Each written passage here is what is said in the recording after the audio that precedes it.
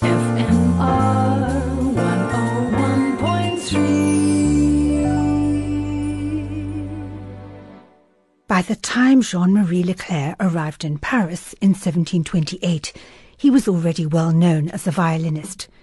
But this had not been his initial choice of career. Leclair was a dancer, and danced in the Lyon Opera and later the Turin Opera, where he was also a choreographer.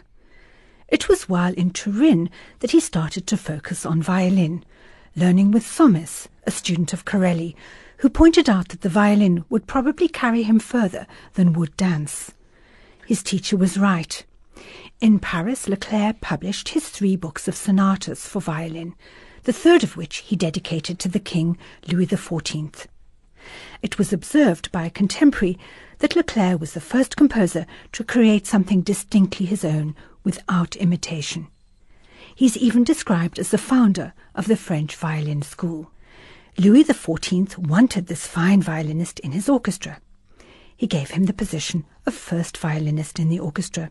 But he was also admiring another violinist, Jean-Pierre Guignon, an Italian violinist with the same teacher as Leclair.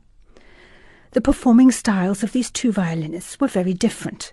Leclair's was very precise, delicate, and said to be intellectual, while Guignon's was more colourful. The king wanted both violinists in the prized position of first violin, so it was agreed that they would rotate on a monthly basis in this coveted position. This decision was a recipe for disaster. After Leclair's first month, he chose to resign and leave Paris rather than be second violin to Guignon. This was more than a clash of 2 egos.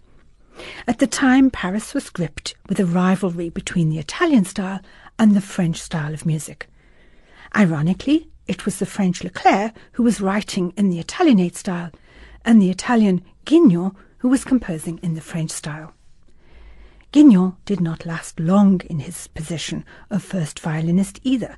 He was forced to resign due to his unpopularity with his colleagues. From an aptly named album, Leclair and His Rivals, here is the Allegro Grazioso from the Violin Sonata in C minor by Guignon, performed by Leila Shayek and Georg Halubek.